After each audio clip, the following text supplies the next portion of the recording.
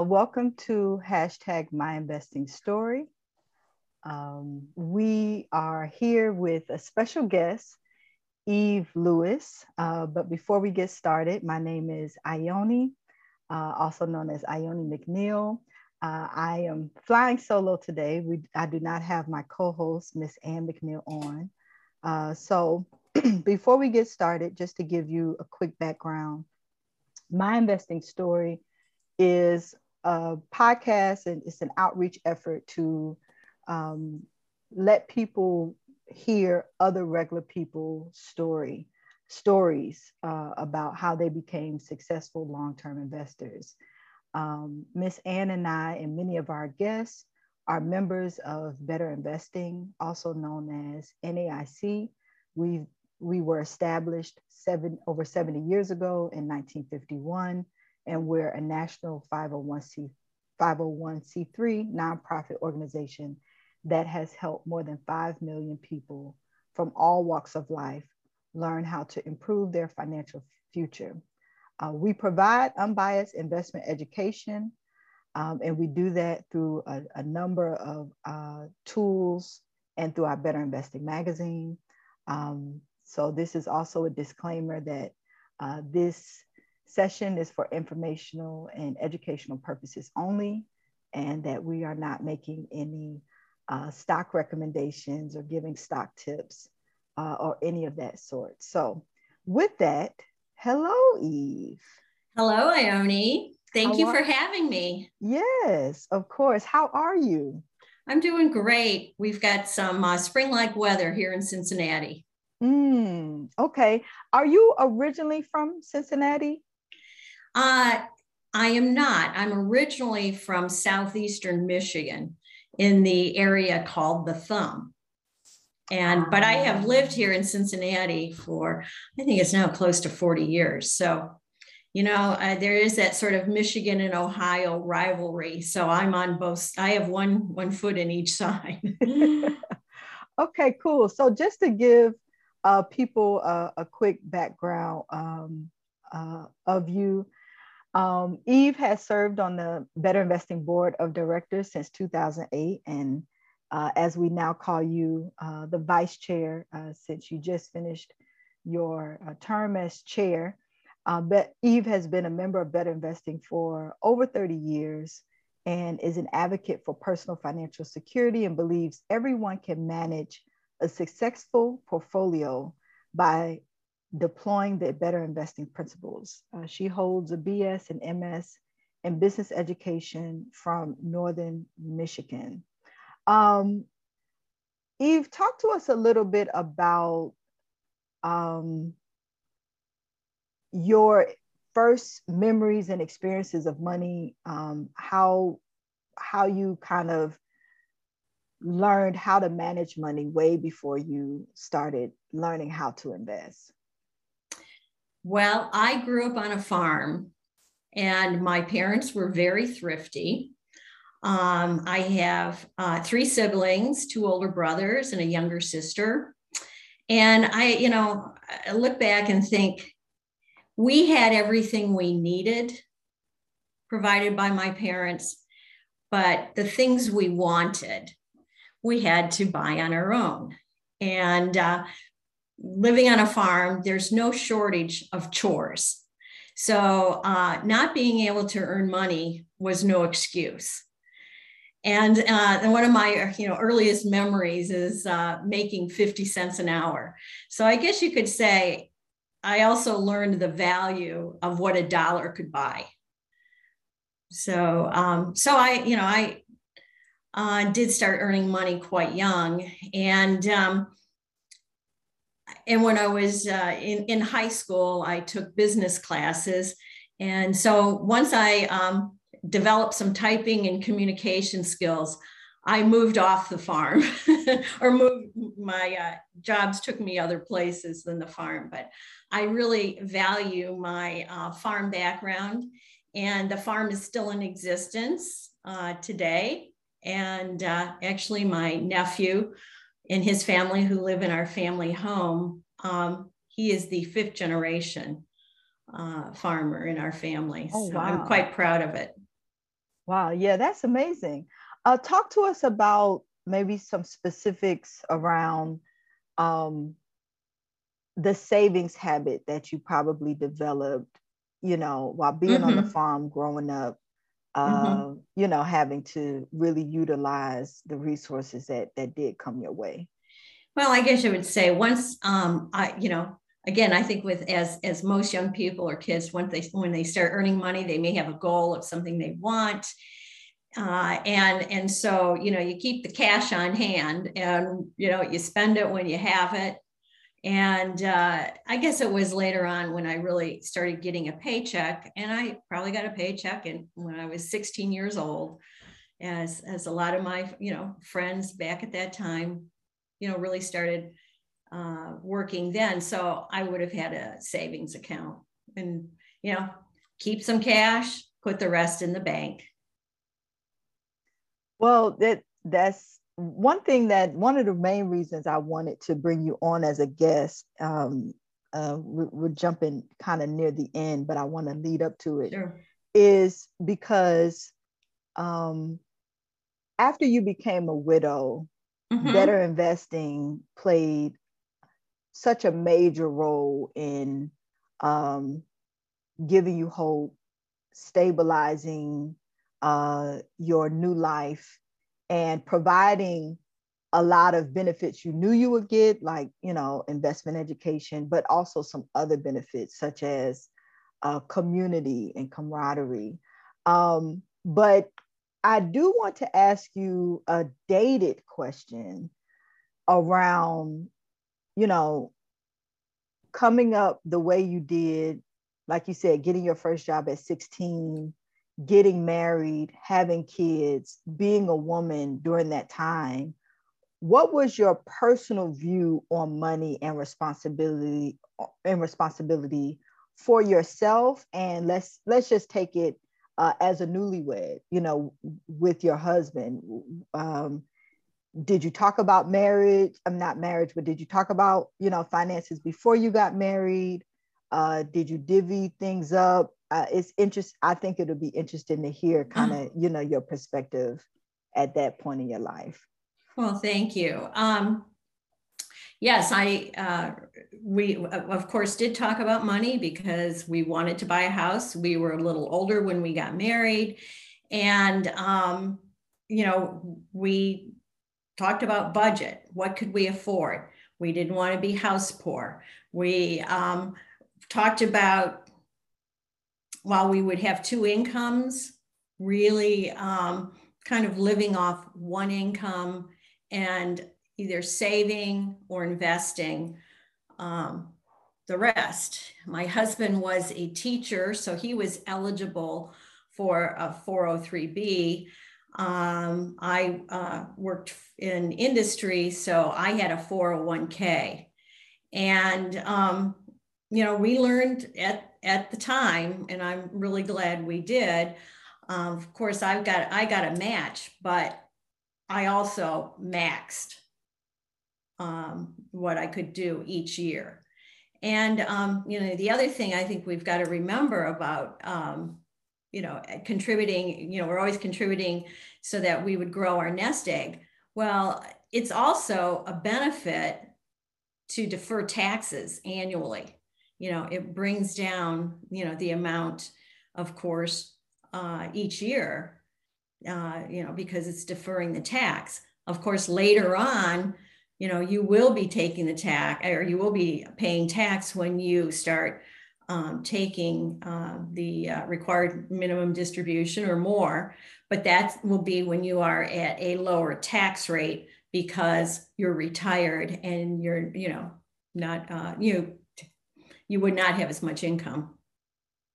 Right. Um, Talk to us about, at that time, your hopes and dreams as a couple. Because I think sometimes people don't know how to talk about money because they weren't around people that talked about money. A lot of times, the most we hear at home is go to school, get a good education, get a good Mm-hmm. job, make sure you pay your bills on time. And that's the extent. You would probably have to run into somebody to say, hey, make sure you contribute to your retirement account. Right now, people are talking about make sure you have an emergency fund.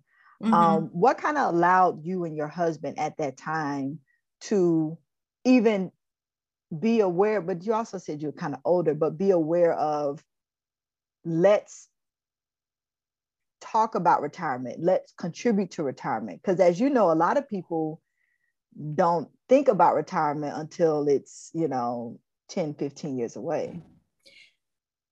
Well, I think part of it had to do with the fact that I was a business teacher and I worked in business publishing. So I was familiar with, even though retirement at that time seemed so far off in the future.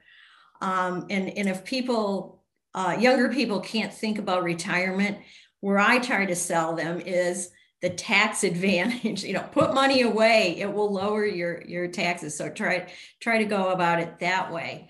But I also was intrigued about investing in stocks. Of course, I didn't grow up that way. I think my family had a healthy respect for the stock market, but their profits went into livestock, went into purchasing equipment. And I was going to mention that later too, as I started my own portfolio, I would follow agriculture stocks because I felt I had maybe a little more knowledge about that industry, and I was interested in companies that served agriculture. And as you know, it is a huge industry. But where I got my start was while I was working, I became acquainted with a gentleman in a professional organization that I belonged to for business teachers.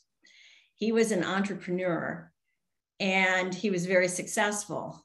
And he and several other local businessmen in Flint, Michigan started a bank. And it was public. And I thought, well, he is a successful businessman, so I'm expecting the bank to be successful. And fortunately, it was. And unfortunately for me, because that was pre Better Investing Principles, I did pretty well. But I didn't do, that was before I knew how to do an SSG and how to evaluate stocks. However, I guess I can say that one of our standards is good management. We want to buy companies with good management. So I can check that box, but I was lucky. And what I felt was a barrier to investing was not, on top of not really knowing, how to evaluate stocks.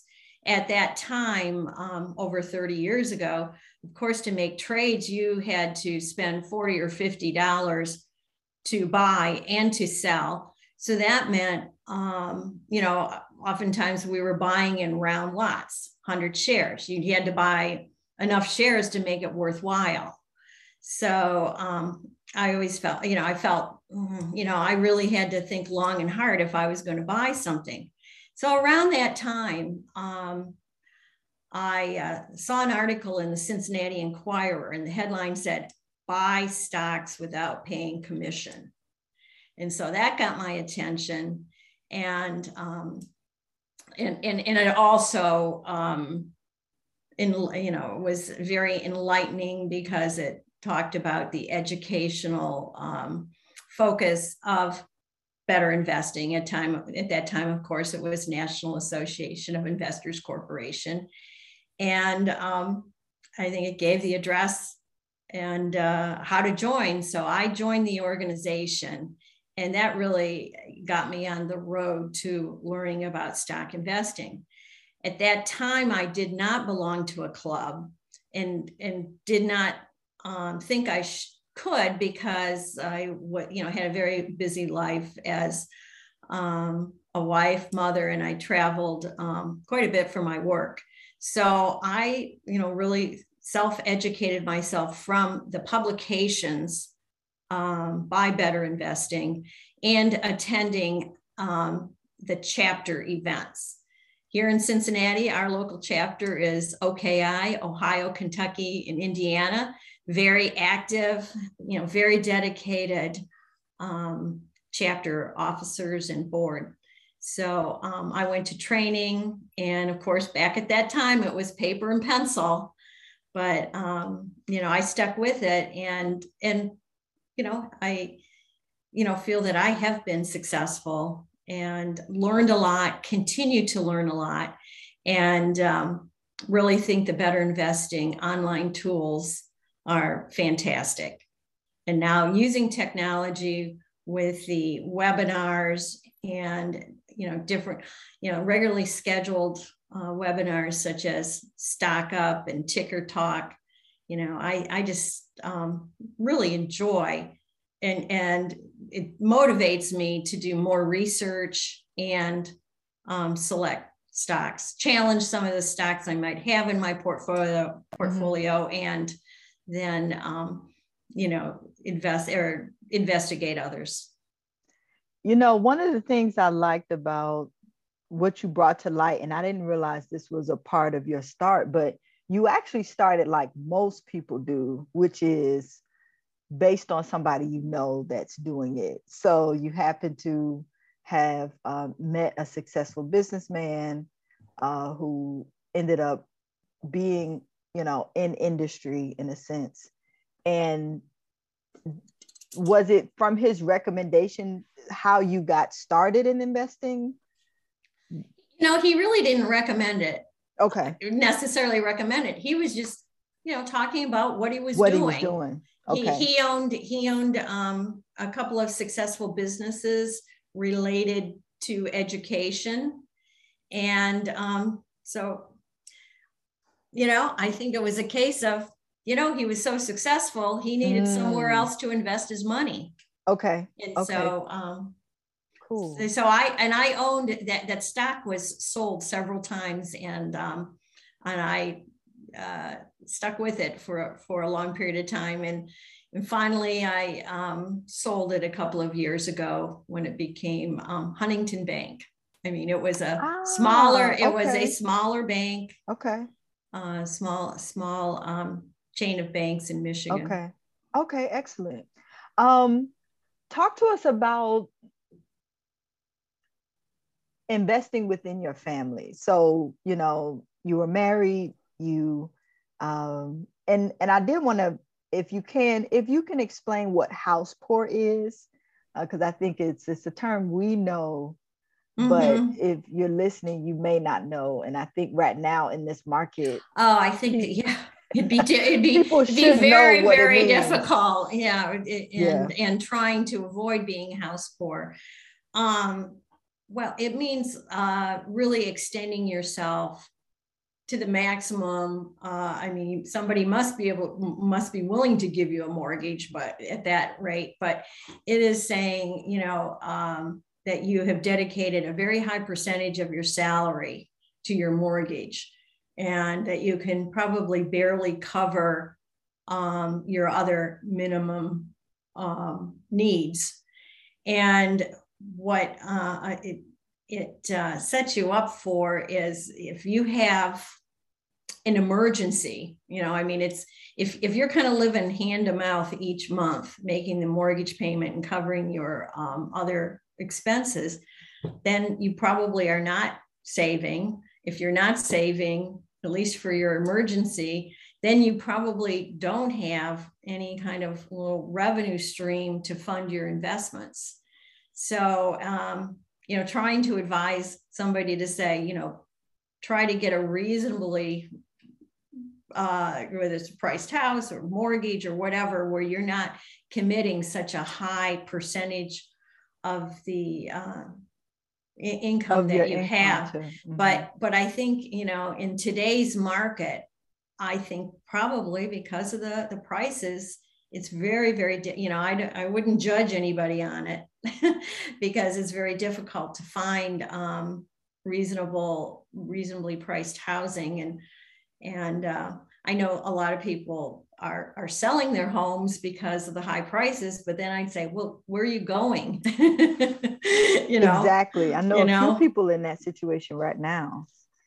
Yeah. Yeah. So, Yeah.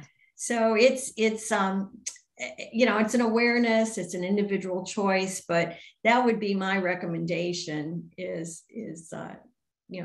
try, and it goes back to try to live within your means, don't overextend.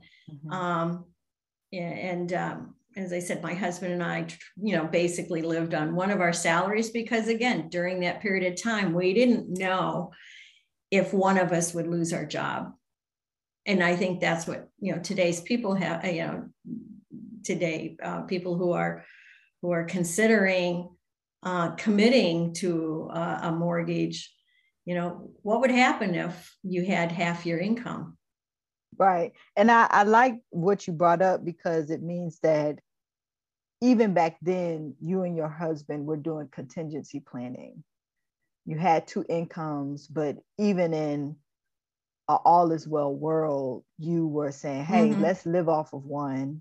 Let's live within our means, and let's dream, dream to put our children in college. Let's dream to retire comfortably and start to fund our dreams with that other income, correct?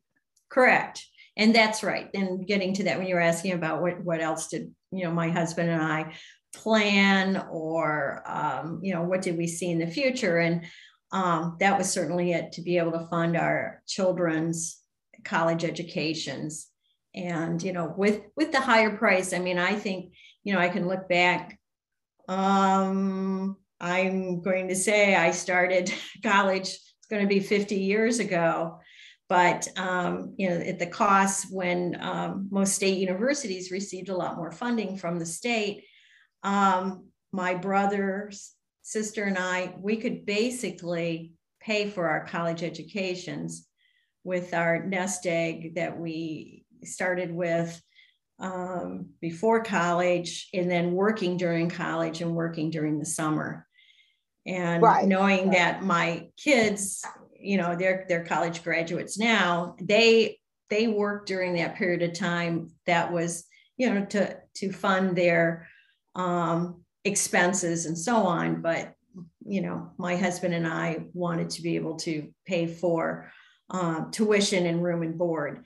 And that's what my portfolio basically funded. When I started my own personal portfolio, and was, I'd say, my nest egg, not having to pull money out of other investments, our retirement investments. So that's where I started that. And fortunately had enough of a head start, and my kids were spaced out far enough where that's when I would sell the stock. I'm basically a buy and hold person. And again, I think for a busy person, I was thinking about, as you wondered, some barriers for people not getting into the market. They think it's, a lot of work. It's a lot to stay up on top of and follow. And, I'd like to say that if you buy a good quality stock, you can, I don't want to say forget about it, but you can sleep easy at night. You can sleep easy and know that, there are going to be ups and downs, but, there are good solid stocks where, I think there's a quote by Warren Buffett who said, if you're not willing to hold a stock for 10 years, don't think about, buying it, don't hold it for 10 minutes or, something like that. So, I'm probably, now that I have a little bit more time, I am probably doing more research and evaluating my holdings a little more carefully. Although I'm not sure I'm any more successful than I was when I bought and hold and sold when I needed it, when I had a big ticket item that I wanted to pay for. Right. Let's if you don't mind, let's get into actually some specifics. Not that it has to be too specific, whatever you feel comfortable with. Sure. Because I think that as people listen, is one thing to get concepts generally, but it's another thing to know exactly what that person did. So we know that you lived off of one income and did things with the rest. So was the second income maxing out the retirement accounts for both of you? Was it also investing in the brokerage account? What did it open up any 529 plans? I mean, in terms of specific accounts, and then we'll talk about the purposes of those accounts. Sure. We both, my husband and I both, through our, payroll funded, he funded 403B to the max. I funded 401k to the max. And when you say the max, you mean the maximum contribution, not just the maximum that the employer matches. Right. The maximum contribution. Right. Okay. Excellent. And so I did that, and knowing too that we were never going to touch that money. And as you know, there are opportunities to borrow from those accounts and so on, but there's, kind of a heavy penalty, or it's just more complicated. And plus, if you do borrow from those accounts, you're not making money there. It's not invested. Mm-hmm. Mm-hmm. So anyways. So you had those two retirement accounts, and then what other accounts were you funding? Then my portfolio. Your own, within a brokerage account. Within a brokerage account, right. Okay. And now. Well, you know what, I should back up and say, small in a brokerage account. My portfolio, the early part of it, was funded through the low cost plan, which was dollar cost averaging. Okay. And that's what NAIC provided, was the opportunity to purchase one share stock and then set up the account. And then through the companies, at the end of the month, when I paid my bills, if I had a couple $100 left over, I would send them to those individual companies, and I would be buying shares of stock at the market. Okay. So that was the dollar cost averaging concept. Plan. Right. Okay. And now that plan isn't available anymore, but fortunately we can do the same thing with no cost brokers. Exactly. Yes. And that's what we were doing back then. Yes. So thank you to Better Investing for providing that for us. Right. Yeah. And so I have to back up to give people a little bit of a perspective, because even in listening to this story, my first thoughts are, what even gave you this advantage, right? Because there has to be something going on in terms of either access to information or to people or to experiences that would even allow you to say to yourself, I have a job. My husband has a job. Let's not just contribute to the max, which is what a lot of people who are scared to invest do. Or I'll just contribute up to my employer's contribution. No, you all said, let's contribute to the max. And this is 30, 40 years ago. Before, at least 35 years ago. Yeah, this is before media outlets were talking about investing. This is when generally a lot of people were afraid to invest. So, was it because you went to school and got a business degree? Was it because you worked for Cengage and worked in business education publishing? Was it that exposure to this realm that made you even more comfortable with invest? Because it is all of this, let's say the maxing out of your retirement accounts, was that before you joined Better Investing or after? I think it was right around the same time. Okay. Yeah, right around the same time. So you trying to read everything. So you joining Better Investing really allowed you to learn about the concepts of not just contributing to your retirement, but maxing it out and other things. Right. Because I'm just trying to draw that. Sure. link. Well, they think of the columnists. There's regular retirement columnists in the magazine. The Better Investing magazine. Yes. And different features and so on. And reading the Wall Street Journal, reading the publications, and And again, gosh, 30, 40 years ago, retirement seemed so very far off, but it's not. And that's what I, tell my children, tell my nieces and nephews, you turn around and you're retired. And I certainly, wanted to have a comfortable retirement.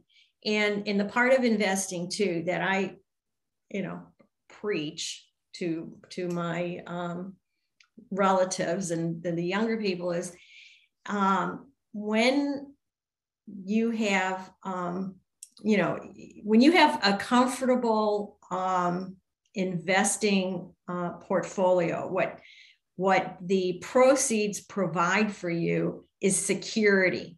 Security is freedom.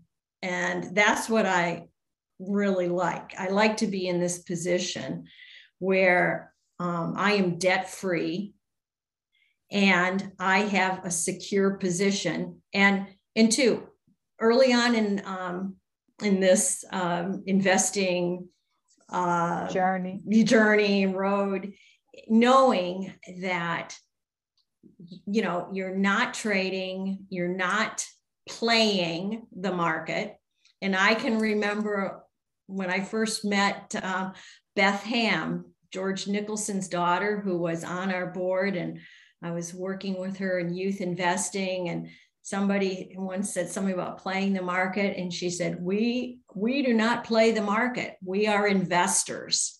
So getting that clear right away that by educating ourselves and by surrounding ourselves with other like-minded people to share what we've learned, what we continue to learn, puts us in a position where, financial security is freedom. And I can't emphasize that enough. And, again, people think like it's, isn't that really hard to get there? And, I just say, live within your means, don't overspend. Do your homework, but I don't want to, I don't think we should be, get analysis paralysis. I mean, I think, we have to get the best information we have and go with it. But I think the community of people that we associate with have been, very helpful. And I feel, in the position of serving on the board and other various activities with Better Investing is a way I can give back to the organization that helped me achieve security. Wow. And when you talked about security, it actually made me think, did you feel secure before you retired, when you were, living below your means, saving and investing? Because I know for a lot of people, it's a huge jump to investing because investing and security usually don't go hand in hand. And for people that really want to feel safe, they save a lot and or they buy insurance, life insurance or term insurance, whole life or term insurance. But can you talk about how in your investment education journey, you actually learned how successful long-term investing can provide real security? I think again, with, when I was younger, I knew older people who were associated with Better Investing and members and so on. And I could see, I'm doing the same thing they did. And, they've reached a degree of success. And I think, again, being in the market for the long term and not trying to time the market, invest regularly, the Better Investing principles, by exercising those. And again, back to the, how do you feel secure? How can you pull the trigger and make an investment? I would encourage everybody who's considering this to join a club, join an existing club. And investment club. Yes, that's what I mean, an investment Mhm. club. Work, you can learn from the local chapter. You can start a club with friends, relatives, any number of, people who are associated. So you share the work, you share the responsibility, and pool your money. So I think most people who are in clubs have their own portfolio too. And sometimes the club, maybe the club has all different securities than you have in your portfolio, but I bet there's a lot of crossover, as stocks are presented in the club for investment. We really analyze it. The person who makes the presentation is selling it. And I have learned certainly about a lot of companies from my investment partners, and and I've brought stocks that interested me to the club. So it's a real good give and take of information, and then the other thing too is attending the Better Investing National Convention, and there's a lot of training sessions as far as evaluating stocks. No, I was just going to say a quick plug. You brought it up. So this year's Better Investing National Convention is going to be in Dallas, at the Westin Dallas, June 23rd to the 26th. If you want more information about that, please visit betterinvesting.org. Again, that's betterinvesting.org. And if you are not yet a Better Investing member, feel free to go to betterinvesting.org, scroll all the way down to the bottom, and you will see the free 90-day trial. And when you sign up, please visit some of the investment clubs. We call them model investment clubs because they are investment clubs that are sponsored by our local Better Investing chapters. And they are free and open to the public without, prior invitation. This is an open invitation for anybody, whether you're a Better Investing member or not, to come and what I like to call be a fly on the wall. Visit an investment club and see how do they run their investment club, how do they make their investment decisions. If you want to know anything about Better Investing, even if you don't want to sign up for the free 90-day trial, we have free online events, either nationally or through our local chapters. Visit a workshop, visit an online training, visit our website and check out some of our investment education articles, or even watch some of our free educational videos, and really get a sense of the community of Better Investing and why we've been the leading nonprofit investment education organization for over 70 years. So since you brought up BINC, I just wanted to make that plug. And I also, for those who are listening live, Better Investing is hosting their Stock Up session tomorrow, March 3rd, how to use qualitative factors in fundamental analysis. I think that, is an interest for a lot of people that want to up their fundamental game, within investment and their investing strategy.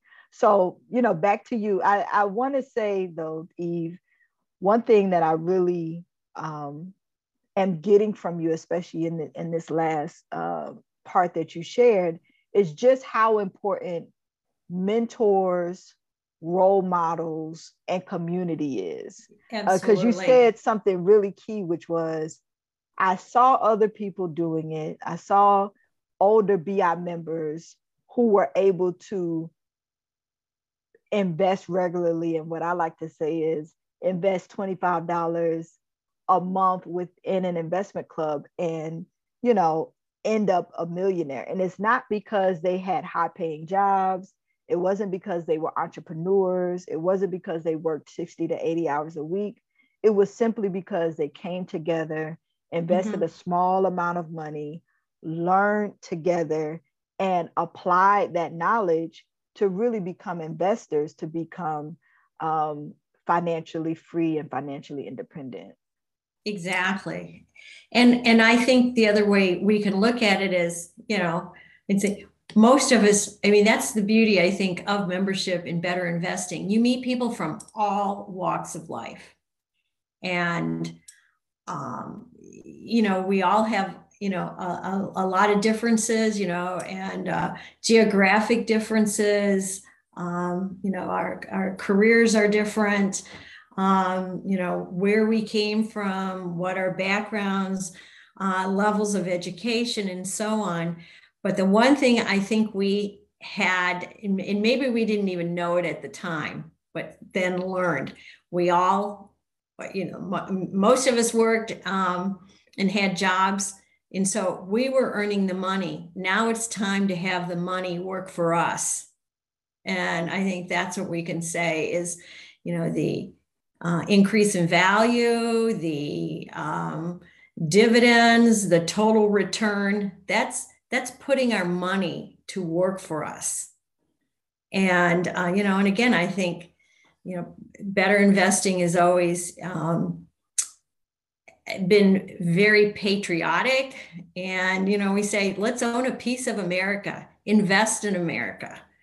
And I think at different times people have said to me, how can you stay motivated to do this? You know, why do you keep doing it? And I said, I like to learn about companies. You know, being in Better Investing really keeps you on top of technology. Maybe you don't have a great depth of it, but, you know, sometimes I think you feel like when you're, I retired about 5 years earlier than you know, most people do. Because I was in a position I could. But one thing I was, you know, a little bit concerned with is, am I going to kind of get out of touch with the business world? Am I, you know, but when you are searching for new stocks and you have to make stock reports, I think you are more on top of emerging companies and emerging markets. And I feel more with it when I talk to my kids, you know, and so I enjoy that. And, you know, and another, I'd say, benefit of following the market and making presentations and evaluating, I feel that I was a more valuable employee because I had to make proposals, business proposals for new publishing programs to our senior management. And I felt on par with our finance people because I could read, you know, financial statements and P&Ls and return on investment and, right. And a lot balance of things. And all of that. Yeah. And all of that. And, you know, so I think it really helped me. And I think another advantage is too, you know, for others who maybe they don't necessarily want to manage a portfolio or make the trades, and maybe somebody in their family or another friend is their financial advisor. Well, I think it equips you to be able to converse and understand and ask really good questions of financial advisors. Yeah. Well, I have two things as we start to wrap up. Mm-hmm. Again, going back to just the specifics, you know, you were able, because you started investing earlier, right? Mm-hmm. Early is relative. And I'm going to say investing aggressively. And I have to use that word because right now,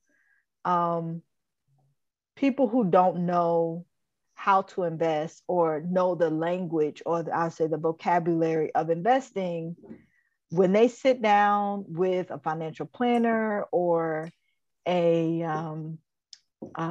benefits person, when they're signing up for their company's 401k, they're going to have some things put in front of them. And the only words they're going to hear is, you want to be in this conservative option, or you want to be in this aggressive option.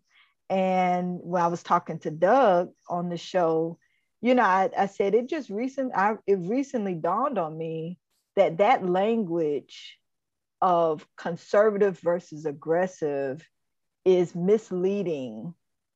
No doubt. And really only within, well, from my perspective, only within the better investing community. Shout out to Howard Johnson, who's like, hey, I've been 100% in equities since I was 60 years old. And within the world of finance or financial advisors, that's unheard of. That's unrecommended, but we have a very different perspective on what aggressive really is, what risk really is, and how we mitigate our risk. So I did want to do that, quick plug to help people just understand how language can be, especially within finance and investing. Dig below the word if you can, be willing to ask questions and ask people to explain more, because, if a better investing member is using the word risk, I guarantee you it's different than your financial advisor. If a better investing member is using the word growth and value, it's probably going to be different than a financial planner or a financial advisor. So I just, wanted to plug that in there to encourage people not to get frustrated, but to realize that as they start to learn, you're going to realize that there are different sources and you can interpret the information differently, and better investing really helps equip you to go into any space, whether it be cryptocurrency, trading, long-term investing, commodities, and at least know what questions to ask. That's right. I agree. And again, we're learning all the time. And I'm thinking of, being a novice, and when you're first getting, some experience, and by having, I think, some successful experiences and meeting, again, talking about all the people that you can meet all over the country and at the national convention. And now with online clubs, you can be a member of a club with people from all over the United States. And that's something else that, I really enjoyed at the national convention, is at the meal functions, going and sitting at a table with people I've never met before, and then talking about, where they're from. So, what are the leading companies in your area? What are the industries? I bet your club invests in some of these local companies because they know them. And of course, and with pride, they talk about, the different companies that are located in their state or in their home area. And, it's just, really interesting to get a variety of, information and, sources of new companies. Right. One of the things these are the last two things I wanted to talk about. The first one is going back to this brokerage account, right? After you and your husband have maxed out your retirement accounts, you started buying from companies directly at that time through Better Investing's low-cost investment plan. But that was a program that utilized the investor relations department of many of our corporate partners, allowing people to buy at least one share of stock directly from the company. Okay, that's done. Talk to us about getting those statements, seeing what compound interest really was, having that experience. And if you want to share, fine. If not, about, let's say, one company that you started with, and over the lifespan of your children, 17, 18 years, that you sold to pay for or at least contribute greatly to their college education. And did you buy those stocks for that intended purpose? Like, did you start investing for their college when they were born? Or was it kind of sometime after when you realized, oh, I probably should start growing the money to really pay for their college? Right. I think, it's when they were, probably under 10. They were young, but started the fund. And two, I did do 529s also, but at that time you were really limited in the options. And, at that time, I think CDs were paying, I don't know, 4 or 5%. So I think that was one of the options. And again, because I had other, my low cost plans that were starting to build up. But, if you're talking about, well, what were some of the companies that I invested in, and into the mergers and acquisitions and where they went through, was Texaco became Chevron. That was one. Upjohn, which became Pharmacia, that later became Pfizer. Yeah, and I think any long-term investor with in investment clubs have started with one company and then going through many ownerships and iterations. Yeah, I had that happen when I bought Tricon Global through the Better Investing Low Cost Plan. Tricon Global was a 3-company spinoff from Pepsi. At that time, I bought it after they spun off, which was Tricon Global. And then now they are, I forget the name, but Tricon was like KFC, Pizza Hut, and Long John Silver. And then now wasn't it Yum Brands? Yum Brands. Yeah. Now it's Yum Brands. Yeah. So we definitely, as long-term investors have experienced that kind of, you start with one great company and then what happens with an acquisition or a merger. And I'm glad you said that you started investing for your children's education when they were under 10, because I think that really puts it in perspective, and is an encouragement to parents of middle schoolers or elementary schoolers or preschoolers to say, hey, because really that only leaves a runway of, 8 to 10 years. Well, I think most people think, I don't really know what a lot of other people have done, but you save a certain amount every month. What are you going to do? Leave it in a savings account? I mean, when you don't know anybody. Yeah. I mean, you just can't do that. One of the things I wanted to mention, I was, again, thinking of, the discussion we're going to have tonight, and something new that I did this year that I had not done before. And in the, whether it's the psychological feeling you get from it, I gifted some shares of stock to, it was a philanthropic effort. Okay. So it would be appreciated shares of stock. Okay. And how was that? It worked out great. And in fact, it was to Better Investing. You can now go online and gift shares of stock. And so I wanted to give back to Better Investing. But it's interesting, the feeling that you get when I looked at, one of my favorite stocks, and it's appreciated. And so, I kind of had a number in mind. And so the shares that day.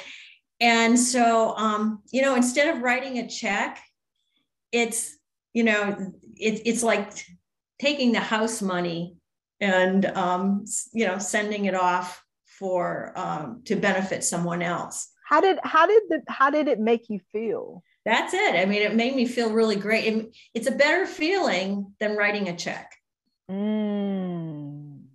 Yeah. I mean, that's personally. Because a check is just the money, but the stock is going to grow even more. Is that I mean, the organization can decide to sell it. They can decide to do whatever. But I just felt like, this is what I learned by being a member. So I'm paying back through doing this. So that's just a little, personal,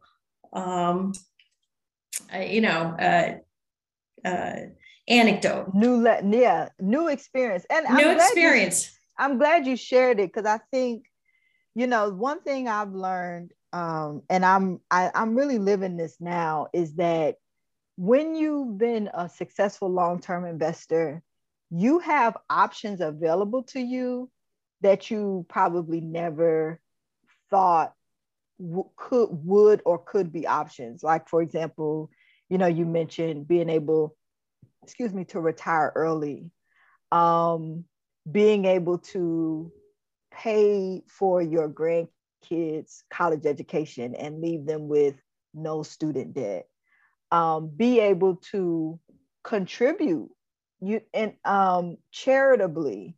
Like, I'm in this space now where it's like a lot of these things are possible, and I didn't start investing with those things in mind. I just started it because I didn't want to work that hard for the money. I mean, to be honest, Yeah. But it really is a very new mindset, and I think reality that I'm learning to live in, because not just when you have money do you have options, but when you've really learned how money works and how you can make money grow or allow it to grow by making good and better decisions, it's just a whole different reality than a lot of times what we're raised to do, which is work hard every day on the farm and till the soil, or go to work every day and get the check. It's a whole different way. Talk a little bit about your new kind of lived reality, being retired, and what kind of words of guidance or encouragement would you give widows? Because we didn't get too much about that in your story. Right. Yeah. But you became a widow in about 2008. And I think the benefit, having heard your story now, you were actually an active participant in money and investing, or finance, the family's finances and investing, before your husband died. And so talk a little bit about that transition, and then talk about, how you're living now. Well, yes. And I should have said that early on, is that my husband and I, did talk about sort of what our philosophy was about, working, spending, saving, and we weren't extravagant, but yet we did not, skimp when there were certain things that we wanted to do, and we felt fortunate about it. And again, I sort of wanted to manage the money, and he was fine with that. And when I was purchasing stock and other things I do, we'd always discuss it, and he'd say, "Oh, that's fine, that's fine." So he really did not.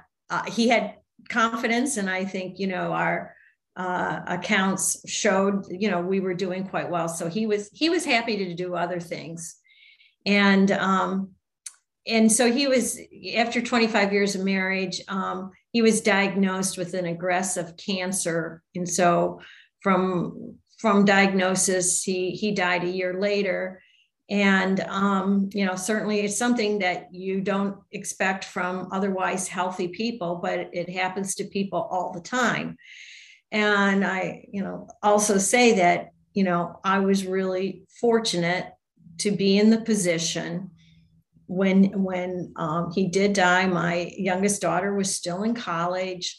And, I still had, would have some expenses to pay, but not having any financial worry when you're grieving and going through, with children, losing a parent, there's different things that you want to do together and help ease the grief. it was actually parents or moms of some of my daughter's friends said, "Oh my gosh, it just occurred to me, if something happened to my husband, I don't know what I'd do. I would be, they were financially insecure." And, I just felt like, I was just very fortunate to be in that situation. And the other thing, I was very fortunate to be invited to join the Better Investing Board right about that time. And I can be honest and say, I was called about 3 or 4 months before my husband died, and the nominations chair, I was so kind of, surprised and honored to be invited to do this. And the wave that came over my mind right then was thinking, I am going to be alone at some time. Yes, I want to be associated with this great group of people. I will have more time, and I'm going to be, communicating and working with just, a wonderful, high quality, interesting group of people. And that's certainly the way it's been. And I can't say enough about the relationships and people that I have associated with at Better Investing's home office, as well as the community. I mean, we're all part of the community. So. Wow. Well, thank you so much for sharing that. And what comes to mind is you were able to be so fortunate because of communication and preparation. And I'm so happy, Eve, that you were willing to share your story on hashtag My Investing Story. I mean, because, for a lot of us, we don't talk about money at home, or we're not exposed to other people that know intelligently how to talk about money, or how to invest successfully. And so that is really why we, do this show, do this podcast, because a lot of people want the information, and exactly what you said, they just need to connect with other people to see how they did it. And I think that, for us, serving, leading by example, I just want to say thank you so much for being a wonderful Better Investing member, a wonderful volunteer serving on the national board for over 10 years? Yeah, over 10 years. Yeah. Yeah. Yeah. So thank you so much, Eve. Do you have any last words or things you want to, share, close us out with? I'm just saying, I'd just like to say thank you so much for having me. And I guess what I can say is, if anybody knows Ioni's story of going to a Better Investing National Convention and going to a youth investing seminar, I was there, and she was 9 years old. And I'm just so pleased that keeping the records. And so, and thank you. I mean, I'm glad that influence, that basic influence, has now grown into, your life's work and your commitment, and you are living proof that our philosophy works. Right. And the younger, the better. Right. Exactly.